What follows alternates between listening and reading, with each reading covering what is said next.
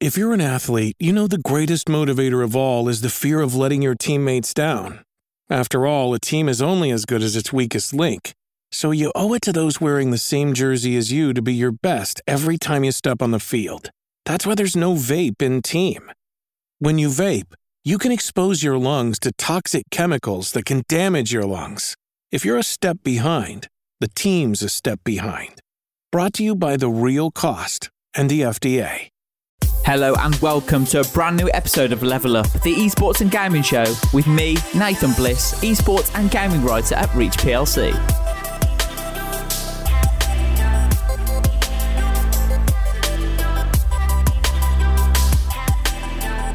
In this week's episode, I was joined by James Doherty, also known as TRL Limitless, a sim racer, YouTuber and F1 esports manager for Alfa Romeo Orlen Esports. We spoke about how to become a better sim racer, including the difference between using a controller and a wheel, turning assists off, setup help, driving tips, and much, much more. We also discussed his career so far, including how he started on YouTube, becoming a professional sim racer, and now being the F1 esports manager for Alfa Romeo Orlen Esports.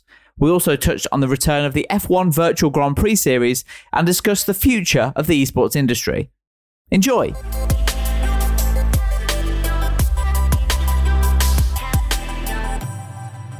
James, really appreciate you coming on. How are you doing today? Yeah, no, I'm doing really well, thank you. And yeah, pleasure to be on. No, it's an absolute honour for me, and yeah, looking forward to this. Cool. Did I pronounce that right? Is it Doherty or Doherty or what? Yeah, my name's really weird. It's pronounce it Doherty, but I just say Doherty to people, just easier. It's an Irish name, but either way is cool with me. Yeah, it's like the Spurs right back, isn't it? I never know how to pronounce the name, but yeah, I'm glad that you're not pernickety about that. Good start anyway.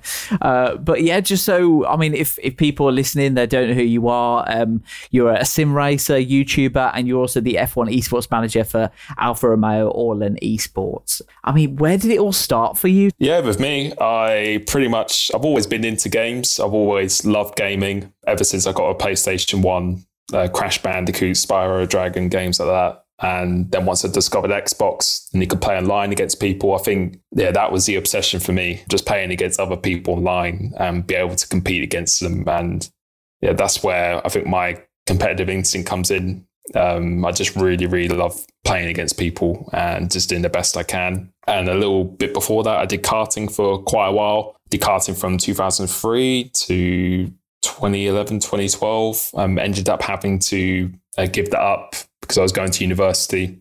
So there was quite a bit of funds involved. So really was an ultimatum on what choice I wanted to do. So I ended up going to university in 2010 or 2011. And it was only in 2012 that I really started to play Formula One, to be honest. Now, before that, I was into Formula One, but I wasn't a crazy. Despite doing karting, I wasn't completely obsessed. Again, I think with the karting, it was just something that I just happened to be good at and just competing against people. I think if I was really good at Call of Duty or FIFA or something like that, my channel today could have been based completely on that. I think it's more down to just, competing against people. That's what I absolutely love to do. So 2012, probably not a good time. It was in my second year at university where I should have been studying. Really just started getting into Formula One, started joining league racing and saw other people uploading. And I was just completely hooked. I was just completely obsessed just to try and become the best player on the game on F1 2012 and 13 onwards. And pretty much from there, it's been like that ever since, even still to this day. My passion level is still exactly the same, and my YouTube has been growing really, really well since that period. I'd probably say only the last year and a half or maybe 2 years, I've been ultra consistent with my YouTube. I'm doing 3 videos a week and doing the live streams and everything as well. And yeah, honestly, I really, really couldn't be happy with it. I'm really, really humbled that people enjoy watching my content and just the way it has grown. I feel in a very, very natural way. And the whole point of my channel is to really show that relatability of what you can achieve if you put your mind to something. So the YouTube's been going really, really well. And in terms of the sim racing and the esports, that really started in 2017. I first went to watch the opening the debut season in Abu Dhabi. I didn't compete. I missed out on the qualifying for that. And I said to myself watching that I really wanted to get involved in that in the future. So next year I qualified. I got picked by Renault, which was a massive experience that we could go into more detail for a little bit later perhaps. But that was a massive, massive moment for me, and didn't compete in many races, but I did well in the races that I did do. And then the year afterwards, I got the management opportunity, which I felt with where I was at that point in my life was a very, very good fit for me. And also I feel just the skills and the experience I had available from the years playing in the game, I felt that was definitely a role that was really suited to me. And yeah, it's been going really, really good ever since then. So yeah. So what was it that made you kind of bite the bullet in 2011 for F1 2012 and just start a YouTube channel? Yeah, the ambition behind that was really just seeing the likes of Matthew Gallagher, who's the presenter for WTF1 today. He was uploading a lot of content on his YouTube channel. Same with another guy called Harry Jacks, aka Noble2909. Those guys were uploading their league races and competitive gameplay. And honestly, yeah, when I was at university for the first year with 2010, 2011, I hardly played it. I didn't really even know the scene or anything whatsoever. And I wasn't even particularly that much into F1 then. But once, really, I think it was kind of by chance and coincidence, once I dropped myself in the game and I just noticed I felt really, really good at the game. Just naturally really, really good on the controller. And then I got asked to join leagues by people within the game, known as TRL, which is why my name is TRL Limitless Total Racing Leagues. And that was like the number one league at the time. So I got asked to join that league and yeah, started off pretty strong. Didn't start off winning straight away or anything, but started off pretty strong. And for me, I think the main thing is that I gave up kart racing and I needed something else to fill that competitive space that I had within me. And for me, obviously, the beauty about gaming and playing online is that it's very, very cost effective. You don't have to go anywhere. And I feel like I could perform at my best all the time. And that just filled that void perfectly to me. So I think it was really just finding something that I could really just unleash my competitiveness with. And F1 just did that absolutely perfectly. And I just wanted to start uploading what I was doing because there was only Matty G and Harry that were doing it at the time, really. And of course, Ben and Arav as well. But no one was really doing their leagues. And I really aspired to be the best when I was doing it at the time. And it really took off from there, really. I was looking through some of your old videos, actually, and I was looking at, in order, the most popular ones, and I was just having a quick look through, and I noticed about 4 years ago, I think it was December 2016 when you uploaded this particular video, which I was quite surprised at, is that was the first time you used a wheel with sim racing. So before that you were using just the controller or a pad or whatever to do your racing, and then you had to, what was it that made you move to a wheel? Did you think that that was the only way to get quicker at that point, or was it for another reason? Yeah, pretty much exactly that. And I've been on the controller since the very start till about 2016, 2017. And I think, the controller, I think the good thing about these games as well, it being really a simcade, is that the controller really can compete with the wheel unless you're in that very, very top 1%, maybe for that esports level, that's when it will struggle to compete. But for the rest of the 99% of the community, you could be just as fast on the controller as you could be on the wheel. And for me, I think the main decision was that a lot of people really wanted to see me go on the wheel. And I felt that was the next step for really me as my channel. If I wanted to get into esports, then you have to use the wheel if you get signed by an F1 team.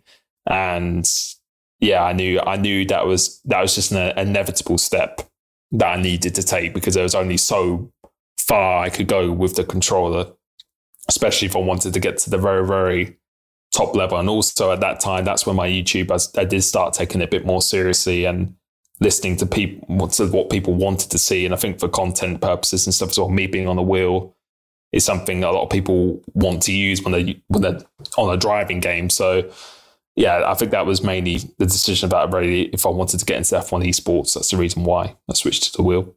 Yeah, I think one of the reasons why I wanted to speak with you really and to get you on the podcast was to talk about the sim racing in general, because you've got so much experience in the space. Obviously, you in karting, first of all, using a pad, going to controller, competing at the highest level in terms of the leagues and the competitions. And like you said, you at Renault for a bit as well. Have you got any kind of tips that you'd give to people who are starting off using a wheel rather than a controller, and some of the mistakes people make when they first change over to a wheel? Yeah, I think going to the wheel, especially if you'd used a controller before or you've done some real racing before, it's especially on the F1 games, which I've got quite a unique feeling compared to other games such as the Assetto Corsa, iRacing.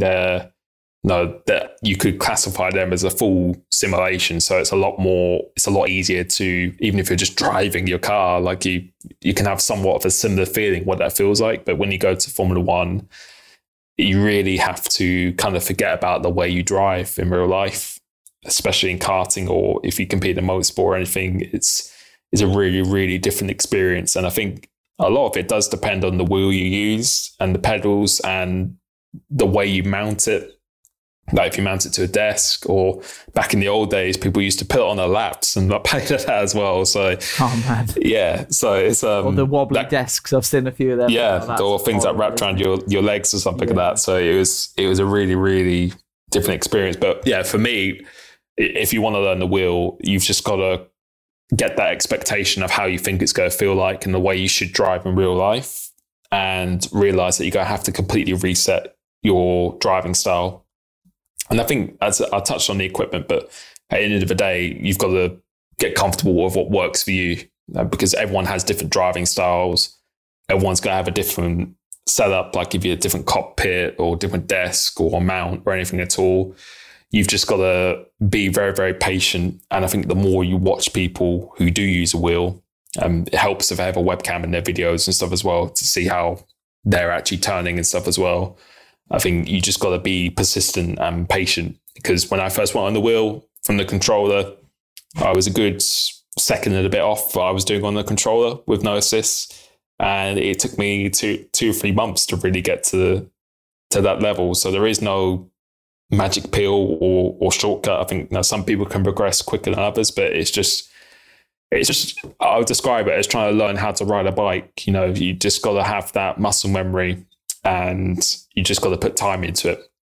And although it might be frustrating at first, I promise you will get better, but then you will develop in a way that suits you in your own driving style. Because I think the worst thing that people can do, and this goes for like wheel settings and stuff as well, is just trying to replicate what someone else does.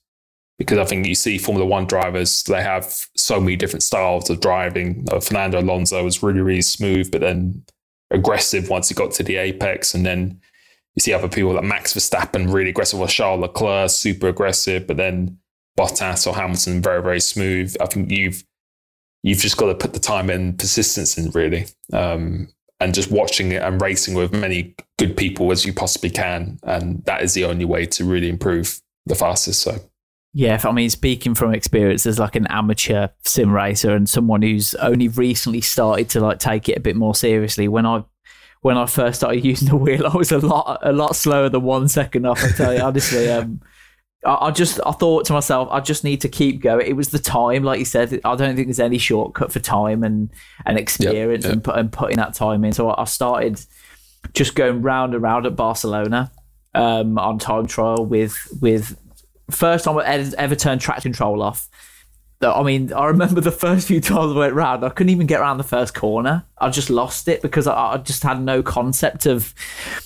experience of the no traction control and having to find the grip yourself. But from putting the time in, I started to get quicker and quicker. Obviously, nowhere near what I'd done on the pad, but when you get to a stage where you are finally quicker than what you've set on the pad using no traction control, the feeling is incredible, because you feel like you've put that time in and you put in all the effort to do it, and when you hook a lap up with a wheel, it's such a good feeling.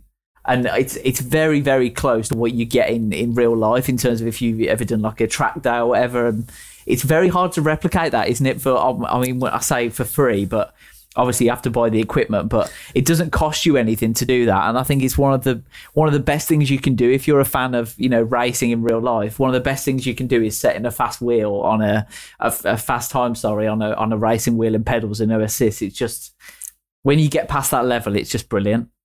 Yeah, I think you know when you feel comfortable on the wheel, because I think when you first start, you're so conscious of your movements, like your throttle application, resting your feet on the pedals, and it's just for me, it's like learning a new language in a way. It's your way of communication. You're trying to achieve the same thing, but you have to completely forget, like you're going from your thumbs to your feet and then your hands. It's just like completely, it's like completely different. When I first did it, it was, if you check out that video from like 4 years ago, something like that, it was, I think having that experience of me being on the F1 games really helped me start off not too bad, because I already knew kind of how the car reacts in game and stuff like that already. I think that's what helped me. But I think once you get to that level where you feel comfortable and you're faster, I think that's when because now when I drive, I think the way how you feel comfortable is that you're not even thinking about your pedals or your downshifts or anything like that. I'm just fully focused on just the racing line and just where the corner's coming up. And I think once you get to that stage, that's when you know that you kind of pass that test and how you feel comfortable. But it's a very, very, very different experience, a very, very different experience. Yeah. But you just got to, I think the best way definitely for sure is to really put yourself in that deep end. So you have to put yourself in that comfortable situation and just accept that you're probably are going to spin, or you probably are going to not be very good at first, and just putting yourself in league races, maybe at a lower category or a lower tier, or just racing online against people in 5-lap or 25% races, and just constantly doing that over again. And once you start to keep up with people, or you make overtakes or outbrake people, that's when it's all about confidence at the end of the day. That once you get that confidence where you think, actually, you know what, I actually feel in control of the car. And once you feel connected to the car, I think that's the thing with the wheel where it's so good, is that once you get those settings for the force feedback, and then your driving is replicated in that, once you do a lap and you can actually feel the lap, whereas on the controller, you can only feel it through your thumbs or your fingers. When you're on the wheel, I think that's where the advantage is as well. You just have much more overall feeling of how the car is reacting. And once you master that, that's when you can get that extra 1%, which the controller can't do. But again, I think the number one thing is just persistence and patience. I think you just got to be patient, and you just got to accept that it's going to be a bit of a journey getting there.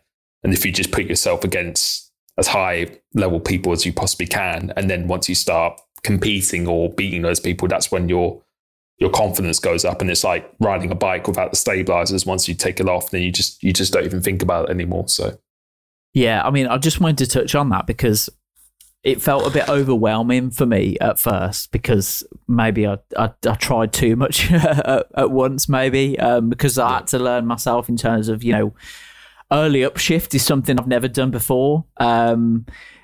In terms of like thinking about what gear you need to be in, corner entry, corner exit, mid corner, talking about, I mean, one of the misconceptions I had, and I felt like I was an avid Formula One fan, and I knew a lot about the sport, but one of the things that I quickly learn as well is they're not on full throttle for very long in mid corner. Like, I don't know what you thought, but I mean, I was confused why I couldn't go full throttle in certain corners, because I thought the grip was there. But then watching some of the F1 onboards afterwards, sometimes they're half throttle until the very late bit of the corner when they've got that extra grip. And that's something I had to deal with and think, actually, that's something, because I was confused why I couldn't go through certain corners at full throttle and then having to go through at half throttle or, try and ease in. But then when you actually watch it, that's how it works in real life as well. I think that's something that I had to learn very quickly.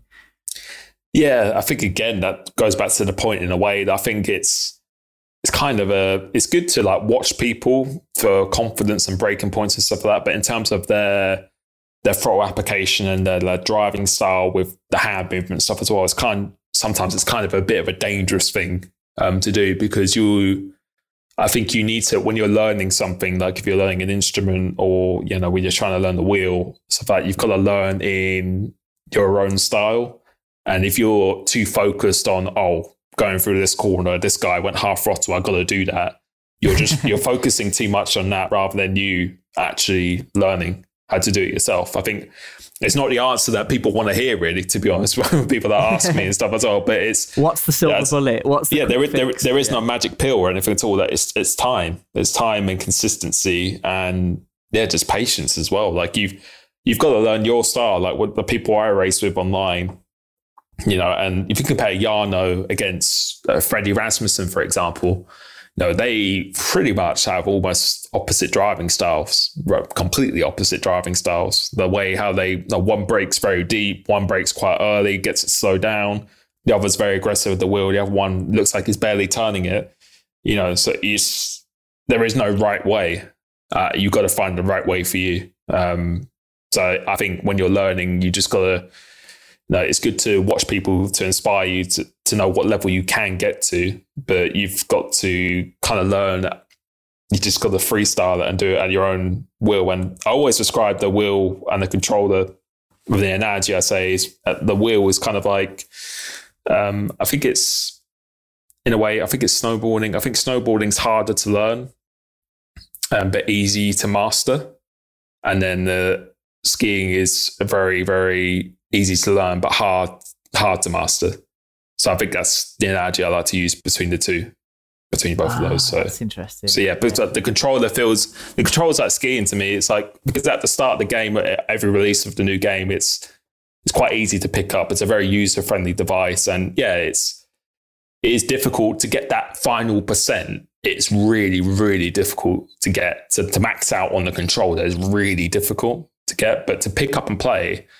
Now, if I did it today, and I think most people, they could get within a second or 2 seconds of a very, very good time. But then if you go to the wheel for the first time, it's like going to a snowboard where it's, you can't stand up, you can't stay on track. But then once you get the hang of it, there's the level of progression. Like, obviously, again, to still get to esports level is very difficult, but to then become really good. You see a lot of people are really good with the wheel. A lot of people are really good with it. But you don't see many people that insanely good with the controller, though. So yeah, that's the way I'd describe it.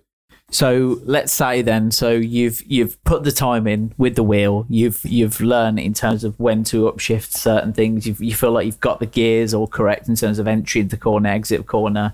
You've got the traction control kind of sorted. You've got the braking kind of sorted. The racing lines for most of the tracks, and this is kind of the level I'm at. So this is like a secret question for me as well. Trying to get a few tips and tips, but for anyone listening who's at that level as well, who's like thinks they're kind of getting used to the kind of wheel and how to do it without assists, what are the kind of tips you'd get for like going even faster at that stage that really require that time and effort? What are the things that you need to master to get to that other level?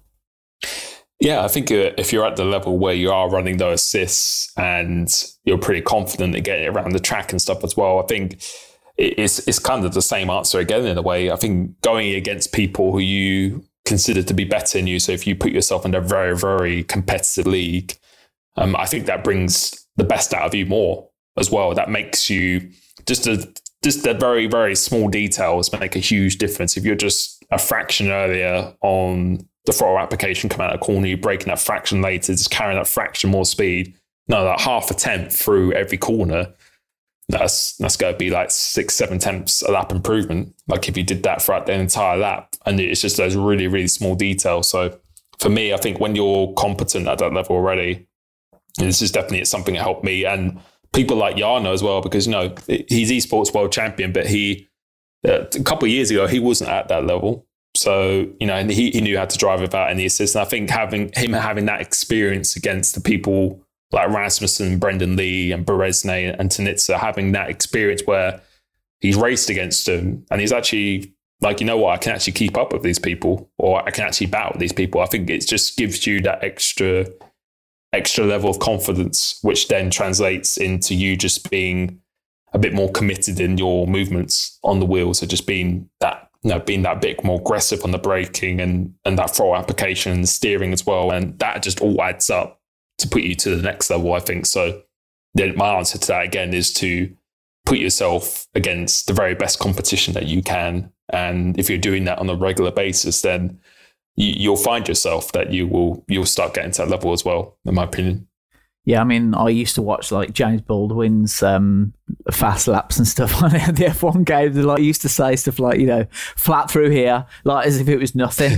And I'm just like, what? How can you go, you know, that kind of stuff? So I feel like I'm kind of past that stage now, but I wanted to talk to you about a few little things that are mentioned a lot in your channel that I think I need to master, and I hope people listening might be, you know, having questions about as well. But talk to me about extra rotation, what that means, because it's kind of turned into a bit of a catchphrase, hasn't it, for you on your channel? And if you look at the comments of some of your videos, there's a lot of people saying it and stuff. So talk to me about extra rotation and what that means in practical terms in sim racing, and how you do that. No, yeah, extra rotation. That wasn't something from this game. That was something from last game. Where basically, again, people could use so many different styles the way they drive, because some people are saying, oh, why are you using this gear going through there? Or how can you go flat out and stuff? It's all about your preference, the way you drive. And I think there's a few memes going around on my channel about -degree tires and many other things and stuff as well. But yeah, the extra rotation, that was on last game, where sometimes I put it in first gear and kind of act it as a handbrake a little bit to go around the corner, and then double shift up. So it was what it said. It would give me that little extra rotation. But I think now it's kind of used in a way to really hype people up and to keep them positive and keep them hyped for a race and stuff as well. And it's something I just enjoy to say. And if people feel good about racing and watching people race, then that's the message I want to do. So yeah. So it doesn't work as well in this game. Is that what you said? This game, I think it's because I mentioned it so much last game that I actually took that out, so engine braking isn't a thing now. But I've heard you in your videos mention it. Do you just put it in for the memes? Is that what you? Is that what yeah, pretty much. Yeah, just put it in, and just when I do get some good extra rotation, not because of the gears I'm using or anything special. It's just a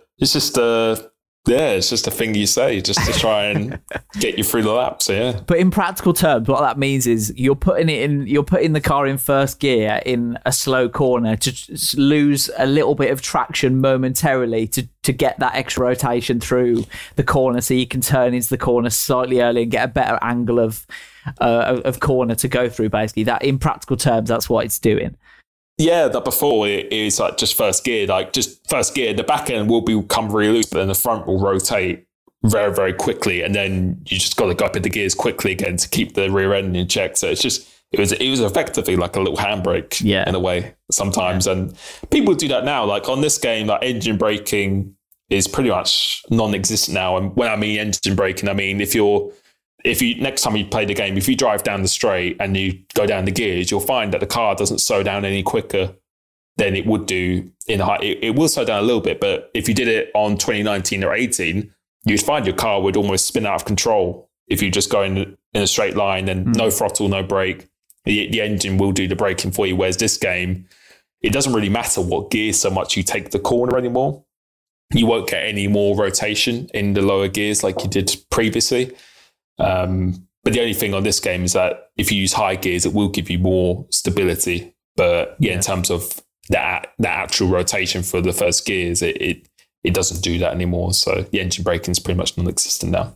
So is there any kind of, for this game in particular, F1 2020, is there anything in particular that you think could just give that extra 1% that might make a difference in a qualifying session, for example, that is similar to extra rotation in last year's game?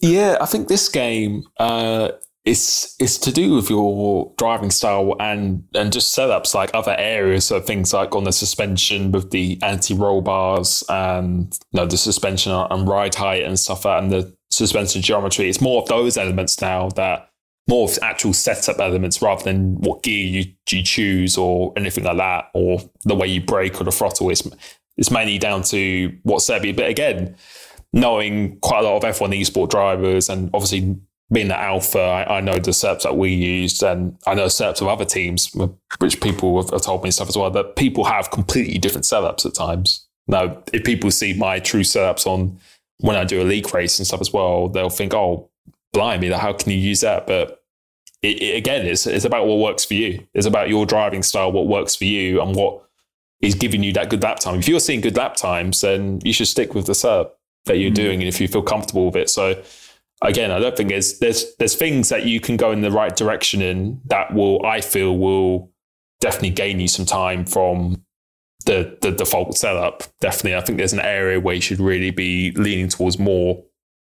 But in terms of the overall percentage, then it's really down to your personal preference. Yeah, there's some things that really scared me when I first started out, just because it was so overwhelming. I think setups were definitely one of those things, because there's so many options to change, and it can be quite confusing in terms of the actual details. But I feel like I'm at a stage now where I can kind of tell the difference between different setups and what tracks need what kind of setups as well. And I tend to favour the higher rear wing, quite a lot higher than the front wing, just to give me that bit of extra stability. But I know that if I took it down a few notches, I'd be quicker, but I'm more likely to lose it, or I'm more likely to make a mistake. And I think that's the kind of level that you're just going to take more practice, basically. As soon as I feel like I'm kind of reaching the limit of what I can do with different setups, that's when you need to kind of take it down a few notches and take a few risks, basically, isn't it? Just to try and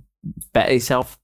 Yeah, and I think it's all about just your experience and stuff in the game. For me, like the general setup direction I go is that I never really have the front wing and rear wing within 3 clicks of each other. For me, that's just something I just don't do. Whereas I know some people run the same level wings, and other people go the opposite and stuff as well. So it's kind of like the setup thing, which has been on these F1 games, the setup options that you see today have been the same really since 2016, 17. They've been around for a while now, which I think maybe in the future they might have a bit of an upgrade and stuff as well. But yeah, it's really about, if you change something on one part of the setup, it's kind of like an orchestra. You've got to kind of balance it out by changing something else. So if you are going to go to the same wings, then you probably got to make your suspension much stiffer, because otherwise you're just going to step out. Whereas if you separate the wings, you can afford to have your roll bars further apart as well for the rotation and stuff. And that's just,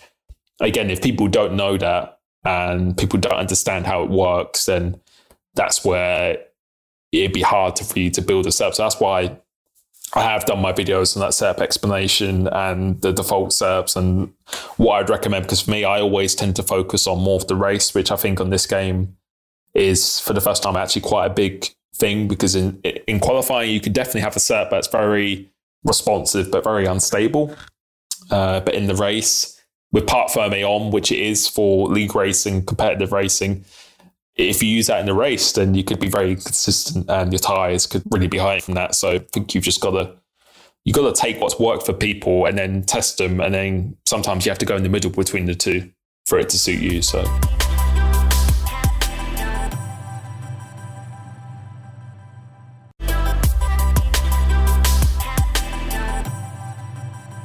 Can we do a quick explain on the basics, really, in terms of setup? Because it's something, like I said before, used to really kind of scare me. But when you explain them in detail, they're not as scary individually, are they? Because I think there's so many options. No, yeah, they're.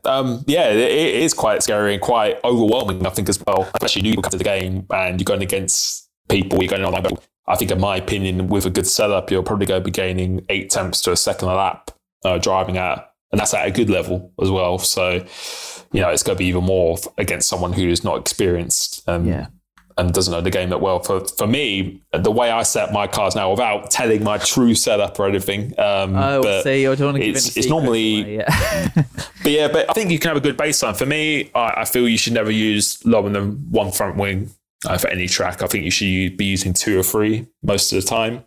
And the highs are really quite typically the rear wing is normally, if I have like 2 in the front, it's going to be 7 or 8 or 9 or something like that. It's just so that I can attack the corner. I know the car's going to slow down. I know when I go on a throttle, it's not going to step out all the time. No, sometimes I have ran 2.4, 2.5, and it's very, very sketchy to use. But again, I think when my driving style, I feel quite smooth at times. On some tracks, you can get away with that. But in general, I quite like to have a car that has the rear wing and front wing about 3 or 4 clicks apart or more. So aerodynamics, the front wing is all about obviously the front end and the amount of grip you get on turning. So the more front wing you get, the more downforce you're going to have at the front of the car, which means the quicker turning. But you might have more of an unstable rear end. Because depending on how high you have the rear wing. So the rear wing's for that back end stability. So the higher you've got that rear wing, the earlier you can get on power, and the more stability you've got through corners. Is that about right, do you think? Yeah, it's all about like how you have it. Like, yeah, because if you had 111, that's going to be the most understeery but stable car as possible. Whereas if you had 11.1, you're having a real turning, and you're going to be quite quick in the straight line because the speed's mainly affected by like your rear wing as well. So you got a real turning, but the rear is going to be very, very unstable. And I think a lot of people forget as well, the higher downforce you have on both, that means the later you can brake. But it does mean that you are going to use more fuel and ERS, which a lot of people don't realize. But if you do have a high downforce, you actually have better tyre wear though as well. It actually protects your tyre wear better. So people don't take those things into consideration because sometimes when they're doing a race, they're running a really low downforce and it's really good in quali. But then in the race, the tyres are going off very quickly or the tyre temps are going quite high. They're wondering why. Whereas me, I like to sometimes sacrifice a little bit of straight line speed in the quali for better tyres, temps in the race as well. So yeah, that's a lot of things people don't realise. But for me, I think in general in this game, I think a lot of people, you want the front wing lower than the rear wing definitely on this game, I'd say for sure. You make a good point there. For everything you change, that's something I want to say as well. First off, always change one thing initially because even if you change one thing, it has an effect on something else, which you need to counter with another part of the setup, isn't it? So, like you said, if you have lower downforce, you're going to be quick through the straights, but you're gonna be slow through the corners, and you're gonna obviously use more tires as well. So everything you change has got a counter effect, hasn't it? Somewhere else down the line that you need to be aware of. Yeah, if you run low downforce, that means in your suspension you're going to have to generate more rotation through your suspension somehow. Whereas if you run a quite high downforce, then you can afford to go quite soft on your suspension, which will make it a bit more unresponsive. But that's being countered with the opposite balance. It's like you just got to picture it as being like on the seesaw, and you want the weights, even at the end of it, so that it's on a level playing field. But you've got to decide if you want more downforce. With better tyre wear, tyre temps, or you want a lower downforce where you can save more ERS, but you could be a bit more at risk from your tyres going off and just being victim in the race. So it's all about what your style and what your needs are. So yeah, it could be quite overwhelming at times, but I think there's a lot of videos out there like myself, other people like James, and loads of other people as well who explain the setups. And I think when you see us league race, quite often a lot of us do show parts of our setup, which will give you a pretty good idea of what it really should be for most of it. So yeah, that's a really good point. If you're unsure with setups, if you have a look on, I know what I wouldn't do is go and have a look at someone else's setup and just try that first and think, that's the best setup for you, because obviously, like you said, James, you're going to find something that works best for you, and it's not necessarily your setup might not necessarily work well for me, because I might drive different to you. So if you're going to get someone else's setup, try it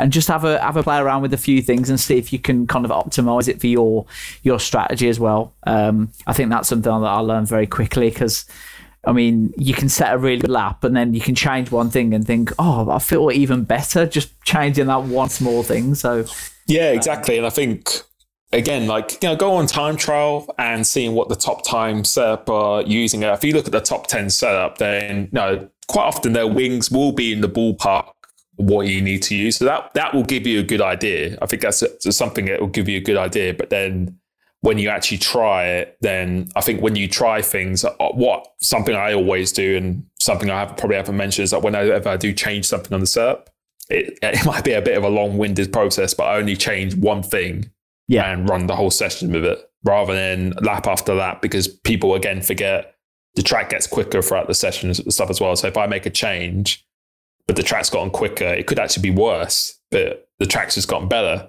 So then when I try again at the beginning, it feels awful and stuff as well. So there's a lot of those things to think about. And you've just got to find, again, what works for you. But I always just change one thing at a time and do 3 or 4 laps on it. And if there's a consistent improvement in feeling, then I go with that. And again, I think a lot of people who might not be on the same level as the people who they're aspiring to be the same speed at the moment in time. I think sometimes a setup requires you to drive at a certain speed for you to get the best out of it as well. So if I was driving my setup, but I was driving half a second slower, it might be going everywhere because I'm not actually generating enough speed in the corner to keep it stable.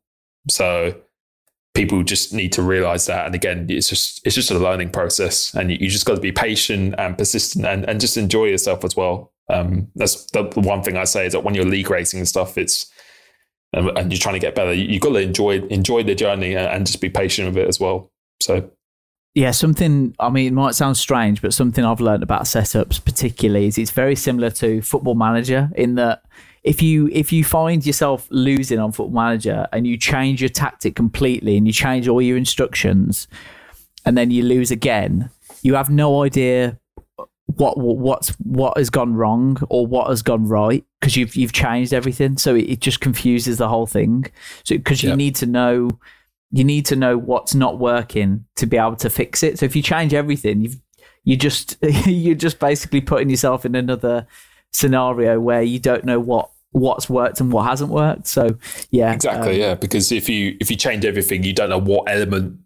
You don't know what you did. Yeah, so one element might have made you feel better overall, but you actually don't know which one it is. Yeah, so exactly, you need to. Yeah. For me, I think when I start the game, when a new game comes out as well, like I test the extremes. I go out, I do the default setup, then I put on 1.11, then I put on 11.1, and one of the two is going to be better.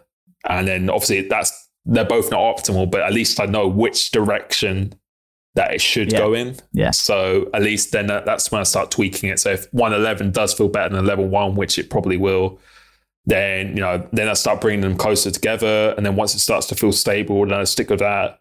Then I go over to the differential suspension stuff, and I just work my way through. That's the way I do it. Cool. I hope that's helpful for anyone listening if they're struggling on Formula One or they just need a bit of help with the setups. I hope that's helped you there. Yeah, thanks for explaining that. And I just wanted to touch on as well, while we're talking about setups, the suspension side of things, because I mean, there's so many different elements within it. Would you mind just giving a little explanation of what individual element means and what it can affect? Because I've got a kind of a little idea of what it does, and can you just explain it in a bit more detail just to help us out? Yeah, sure. With me, even for the years I've played the F1 games, it's sometimes a bit crazy to get your head around, because obviously this game isn't quite classified as a simulation. So obviously you can read a description of things. Sometimes it actually works in an opposite way in terms of the feeling and how it is on the game. So you shouldn't always just take that at straight value from what you see as a description of what it should actually do. And I think there's a lot of people out there who come to the F1 games and they probably have a much better set of knowledge than me for the real life thing, and then they try and put that on in the game and they're thinking, oh, why does this not work? But it's because it's not quite exactly the same. So yeah, going through the different suspension components, you do have the geometry, but we have the suspension mainly itself. So we have 6 different components. So the first part is the suspension, so the front and rear.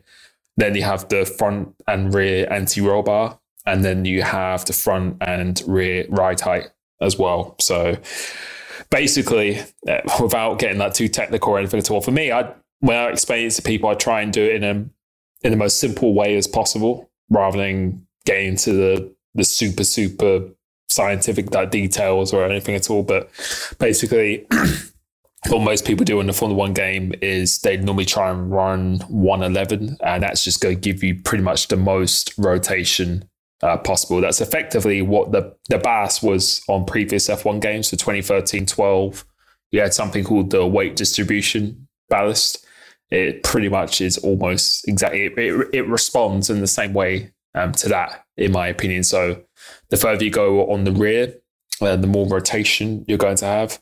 And the further down you go down on the front, the more rotation you're going to have. So they're actually working both opposite of each other in a way. So the front further to the left is going to be the more rotation, and for the rear further to the right. So 111 is the maximum rotation. And then 11.1 would be the most stable one. That would be the super, super stable one. So again, on this game, it's just all about finding that sweet spot, just how the weight is distributed. With the anti-roll bars, it's quite a similar effect, really, to be honest. I think for me, with the suspension, the first part is it feels more of like the initial turning, whereas the anti-roll bar is where you've already committed to the corner. It's just how the grip is distributed as you're going through the corner. And again, all these settings have to work in conjunction with how you set up your wings and, differential and other stuff. But if you run 111 on the anti-roll bar, it's going to make the car, once you turn in, it's going to make the rear rotate very quickly. It's going to make it grip up. But if you don't have a more stable element on a different part of the setup, then a lot of people would find that really difficult to control. Whereas what I do quite often, a little secret of mine, I quite often use 6.6 or 6.7 or 6.8 or something like that, just so that the rear is soft and it's quite close together. And in that case, you still have a bit of rotation, but it just provides a bit more stability. And again, if you do the opposite, if you did 11.1, that would give you the most stable setup. So it would feel great, but you probably would be very fast because you just don't have the rotation. So the anti-roll bar and the suspension, the first four elements which you see in the menu, the front and rear actually work pretty much in the same way. It's just a case of some people, if they're going to have them quite close together for the first part suspension, then they would have it quite far apart for the anti-roll bar. But if you have the anti-roll bar close, then you'd normally run the suspension quite far apart, if that makes sense. So it's all about what part of the car, which one gives you the best feeling, in my opinion. So that's the way it kind of works for there. And then for the ride height, it's a little bit more simple. Although on the game, it works a little bit different to what in real life. Basically, the lower down, so if you're around 1.1, that's where it's going to be as close as possible to the ground. So it's not going to be great over bumps or anything at all. So that tracks at Singapore, I ran quite high, like 4.5, 4.6 or something like that, just to elevate it above the curbs. And it feels better in traction. But 1.1 would give you the most downforce possible.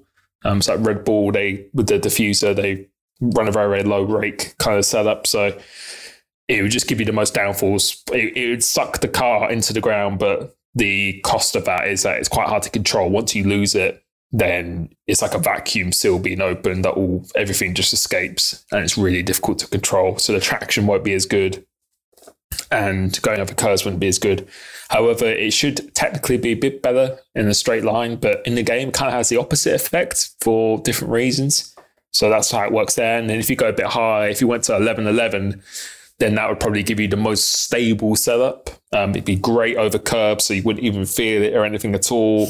On this game, it actually will give you a little bit better straight line speed, but it will just give you the most stability. But again, if you want to be quick in this game, and I think in real life, to a certain degree, you have to run the setup, but it's going to be difficult to drive, but it will give you that more potential. Whereas I think the mistake I've made in the past is making the setup that's very stable. And it feels good, but it's just, if I want to be competitive in the qualifying, then I have to drive at 9 out of 10 every time to get its potential to be close to it. Whereas if you have a setup that has a lot more potential, but is very difficult to use, a 6 or 7 out of 10 lap might even be good enough. But then if you do get that 10 out of 10 lap of it, then it's going to be a lot quicker, if that makes sense.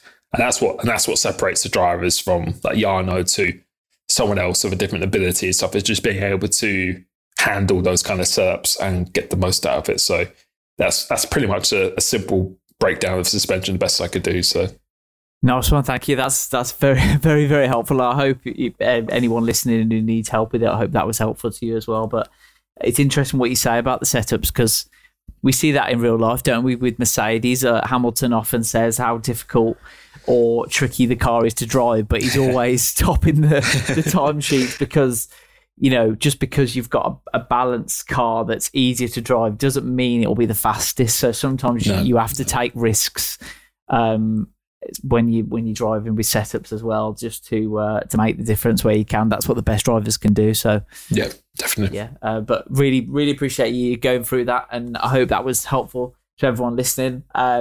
I want to touch on now, move on to esports, because I know you're fully embedded in the F1 esports world. Obviously, you used to take part in some of the professional races with Renault, and you're part of the esports series back on FIFA F1 2018. And now you're the F1 esports manager for Alfa Romeo All-In Esports, the team that Jarno won the F1 esports championship for. What do you make of F1 esports? I mean, about its growth over the last 12 months, it's been mad, hasn't it?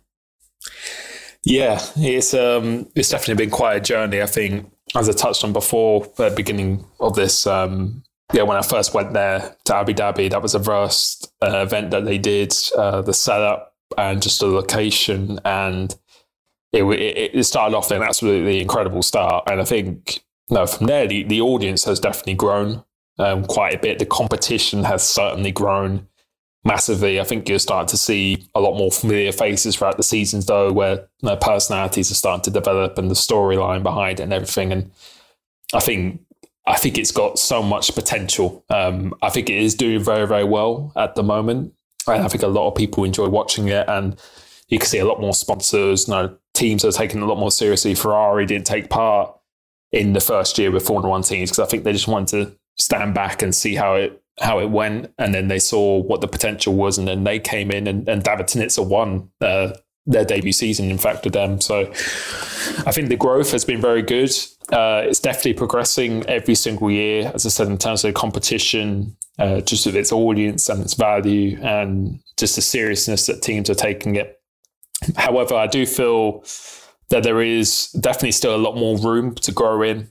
For me personally, I think it needs to be treated. A lot of people involved in the F1 esports, quite a lot of them are just doing this as their side gig to what they're doing. So they've got education, they've got families, they've got stuff like that, which of course, but I think it needs, and I think this is the goal as well. I think people want to make it so it's like an actual full-time athlete and an actual career that people can do it for the long term as well. And I think for me, that's how it needs to be definitely treated, and the people taking part in it, they really need to be rewarded in that way. And of course, the people who are driving, they need to remember that they're representing a brand and they need to offer a lot more to the team than what the team is to them. And I think the format at the moment, it's good where you have 3 to 4 events. But I would definitely like to see more events throughout the year. One of my favorite esports was Call of Duty, and I still watch it to this day. They do quite a lot of online events, as we had esports online this year due to the coronavirus pandemic. But then they also have like LAN events as well for the finale of the seasons and stuff. And I think that's what I would love to see in F1 esports, where the dream would be to follow the race calendar. I think that would be the dream, to go to each destination.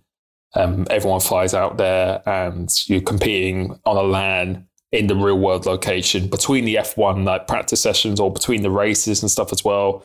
I think just becoming a lot more involved in the actual F1 channels, I think would be great, because I think this year or throughout the previous years when they've had only for the last 3 months of the year, there's a bit of a long wait until then. There's a bit 9 or 10 months for the start of the year. So I think that's what they're looking to do. And I think with the profiles of the drivers and how much more investment and resources are going into it, I think that's the direction it's going to go. So I think it's growing very, very well.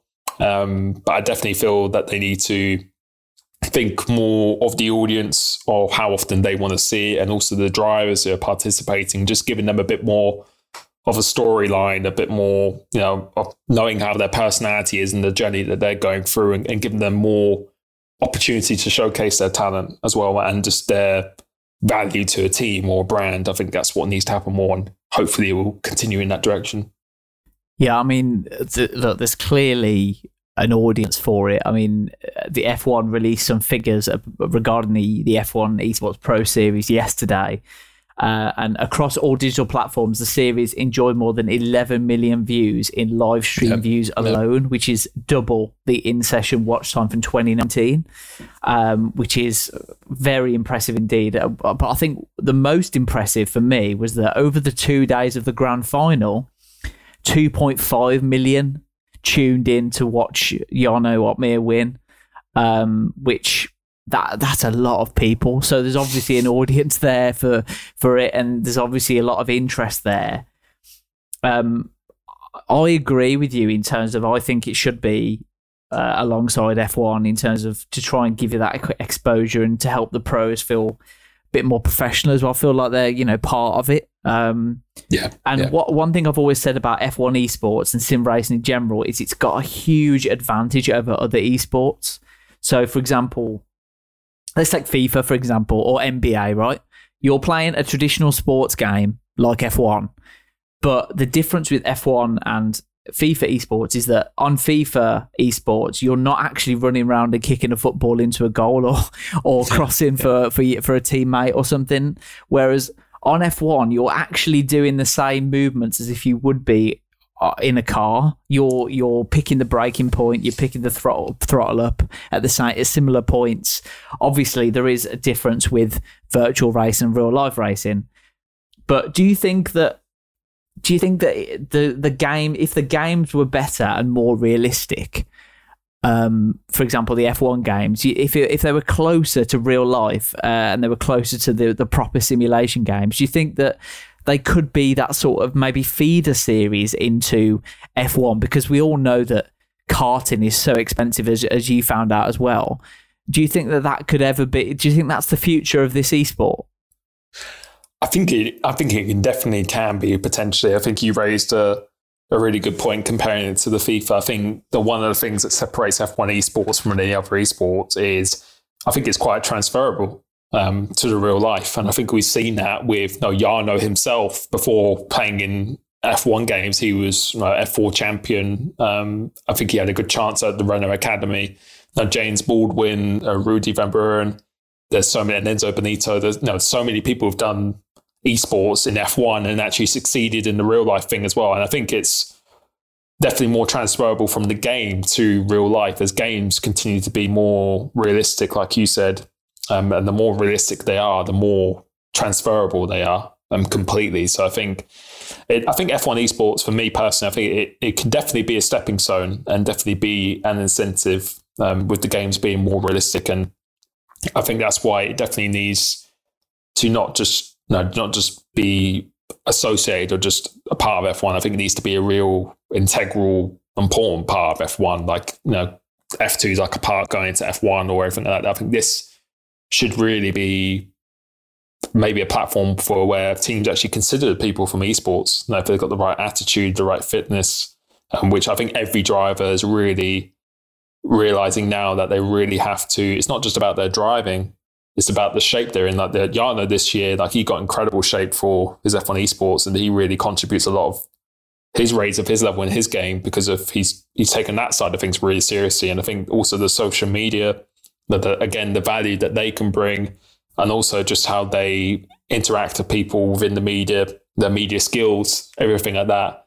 I think every driver is really starting to recognize that now. So I think if the games keep on becoming more realistic, then I think gaming and esports, it really does need to be a serious consideration to at least being involved in real life day-to-day business of a Formula One team, because they can really be used at very high value. And we've seen that they can perform in the real cars as well. But what I also would say to remind people is I also feel that F1 should definitely be their own thing as well with the esports, that it shouldn't just be seen as, it should just be a stepping stone to get a real life opportunity. I think you want to aspire to be the best online virtual driver in the world as well. And I think people need to recognize that it needs to be its own dedicated series, which has a huge, huge value. And I think now people really are starting to see, I think as bad as last year was with the lockdown and everything was just still going, but I think people are really starting to see the benefits of gaming, not in such a stereotypical way anymore. People are starting to see what opportunities it can bring to people. So I think it can definitely be used as a stepping stone into getting your foot in the door of a real team. But also, I think its value itself as being the best F1 esports driver online. I think that's a huge, huge value in itself. So.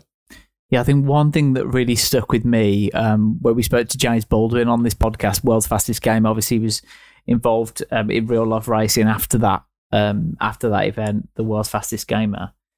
What he said that something that changed my opinion on it was that he said that a lot of people think that sim racing is easier mentally because you can crash and not get hurt. Mm-hmm. But what he was saying was, because you haven't got that adrenaline that you have in a car, it's actually more difficult mentally to get yourself in that space, to be focused on every corner, because your brain knows it's not real. So you need to trick your brain almost into thinking it's real so that you can really focus on the job at hand and really nail every corner. And that's something that really stuck with me about how mentally strong you have to be a sim racer. And surely the mentality that these drivers have, that's a massive transferable skill. If they went into, it doesn't have to be F1, say F2, F3 or GT racing or whatever, that would stand them in really good stead for real life racing. Like we saw with James Baldwin, he dominated the field really in his real life racing with Jenson Button's team. That's something that really, really stuck with me. I don't know what you feel about that.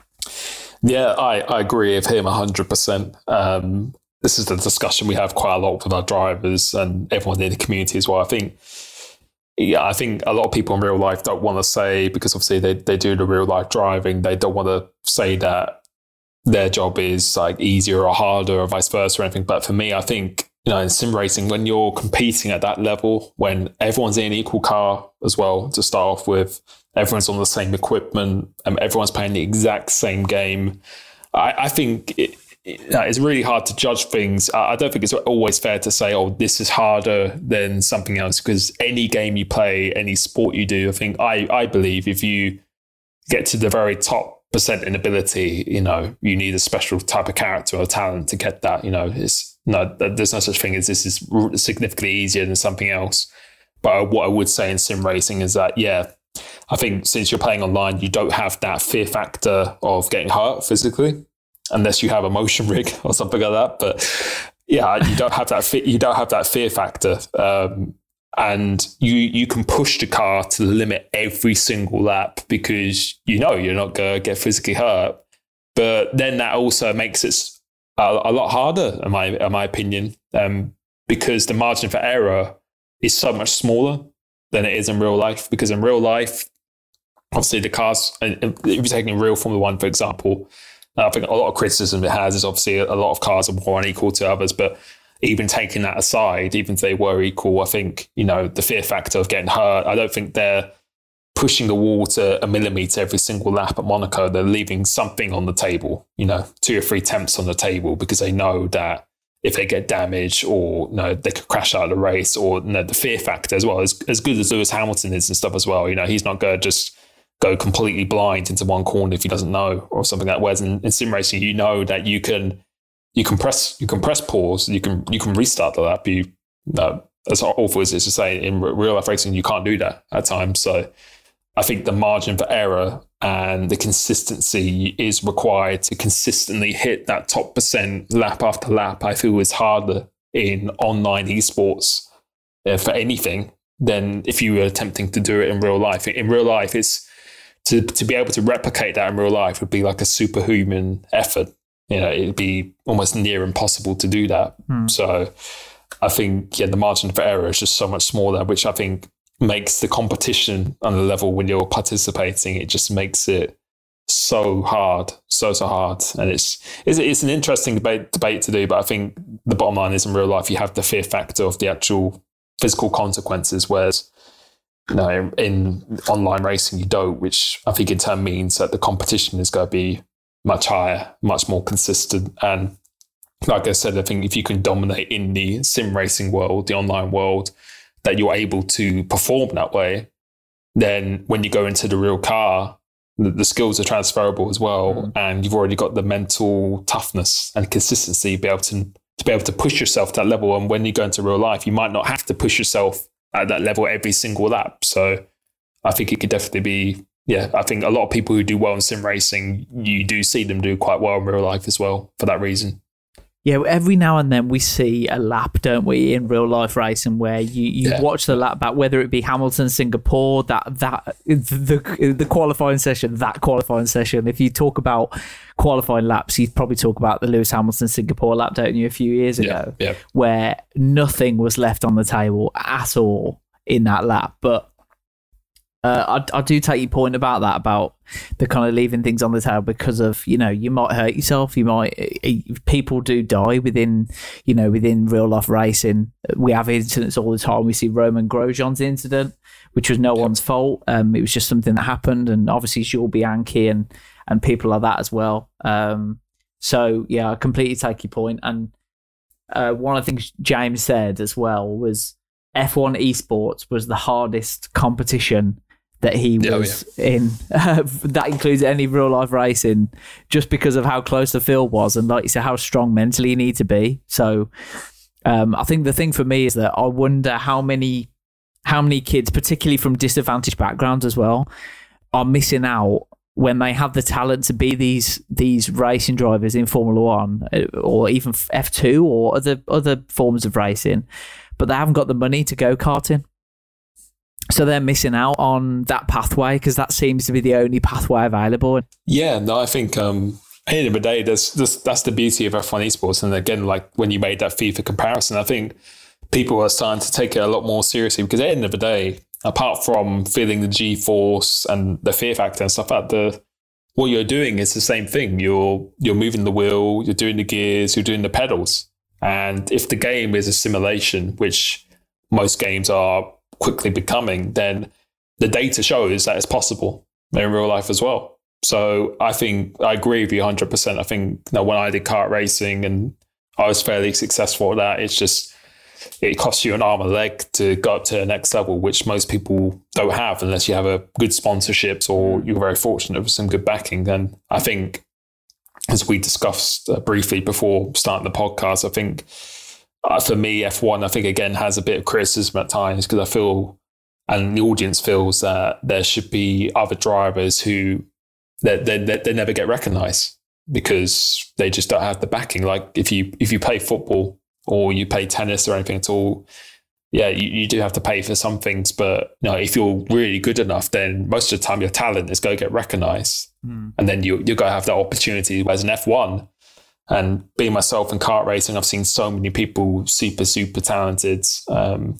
They just weren't able to show it because they couldn't enter the competition. They just didn't have the funds to even do it. So yeah, I really hope, like you said, I really hope that esports and just sim racing in general, I really hope a lot of teams take it seriously, because the data shows, and we're starting to see now on a more regular basis, like with James, like with everyone else we mentioned, that if you can perform in the sim racing world consistently and do it all the time, then that normally shows that they could have the ability to do it in the real world as well. Yeah. So I really do hope in that sense that it does provide that's a gateway for people, that people who might be paying from developing countries and stuff as well, they don't have the best equipment or anything.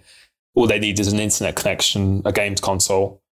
And if they keep performing, keep winning, get to esports and do the same thing there, then their dreams could come true. And I think that's definitely a gateway that needs to be open for a lot of people as well. Yeah, I think, we say all this, it will take a few years for kind of esports to have that kind of recognition, particularly in the F1 world as well, because they're kind of just getting into it really in terms of the it's quite it's in its infancy, isn't it? F1 esports, really, in terms of how long it's been going and things. So it will take a few years, but hopefully with more realistic games and more respect, and the longer it keeps going and the more people get interested in it, hopefully teams will take notice and we might see that change in the next few years. That's the hope anyway. But just moving on to another form of F1 esports, because I know you're involved in obviously the Alfa Romeo scene as well. F1 recently announced that the F1 Virtual Grand Prix Series will be returning for 2021. Beginning in the Red Bull Ring in Austria on Sunday, January 31st, and then Silverstone a week later, and Brazil on Valentine's Day, February the 14th. And there'll be celebrities and things as we had last year. What can you tell us about it, and what are you expecting to see from that Virtual Grand Prix Series? So yeah, as you just said, we've got 3 different events, so 31st, 7th and 14th. And I think these events are mainly just to show the world how many different people from different backgrounds can come together and really just to have fun together, playing, like racing together. I think we saw that last year with the MotoGP by Veloce, and then F1 doing something similar themselves, of just how you can just bring everyone together. When we're in a time period where it's very, very difficult to people to do that, and just to have fun and just to showcase of how much fun you could have being competitive and racing together. So I think this year it's a pretty similar thing. I think the format is that we have some eSport drivers going head to head first beforehand, and then there's going to be the results based from that race is going to be the grid for the feature race, where there's going to be 50%, and I think each team is trying to get as many Formula One drivers involved as possible, and then trying to get as many different personalities who maybe don't play F1 games competitively or anything, to try and partner them, and kind of like a pro amateur kind of vibe like they're doing like Gran Turismo. They're trying to do that. So I think it'd be a really, really positive thing. A lot of things that people enjoy. And I think we've seen from last year where people race Formula One drivers like myself, Ben Daly, Arav, people like Charles Leclerc, Lando Norris and stuff like that, how much fun it can be when you put the real life racing drivers against the virtual racing drivers, of how fun that can be and how much they can learn and enjoy from each other. So it should be a really, really positive thing, because again, I think worldwide, I think we're all still in a bit of a lockdown period, so I think it will just be something nice and refreshing to see for the next couple of months at least. I'm really looking forward to it, to be honest, and be interesting to see which F1 drivers get involved this time around, because obviously there was that kind of the younger drivers really got involved in there last year, like Charles Leclerc, George Russell, Lando Norris and Alex Albon really got stuck in last year, and it was great to see their personalities come out in such a difficult moment. It was good to see their kind of human side, and it's good to see the friendships that developed as well between them. So I'm really looking forward to it, and it should be a lot of fun. But James, I really appreciate you spending all this time with me on the podcast. Not once but twice. For anyone listening, James actually jumped off and then jumped back on for an extra chat because he didn't have enough the first time around. So James, I really appreciate your time today.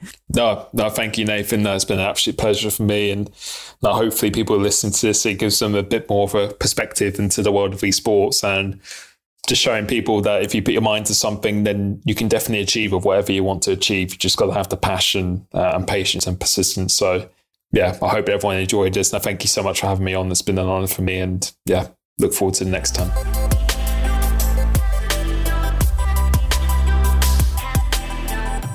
Thank you for listening to Level Up, the esports and gaming show. Make sure to subscribe to the podcast and please leave us a rating and review. You can also follow us on Twitter at LevelUpPod, where you'll find all of our previous episodes and information about how to subscribe. We'll be back with a brand new episode very soon.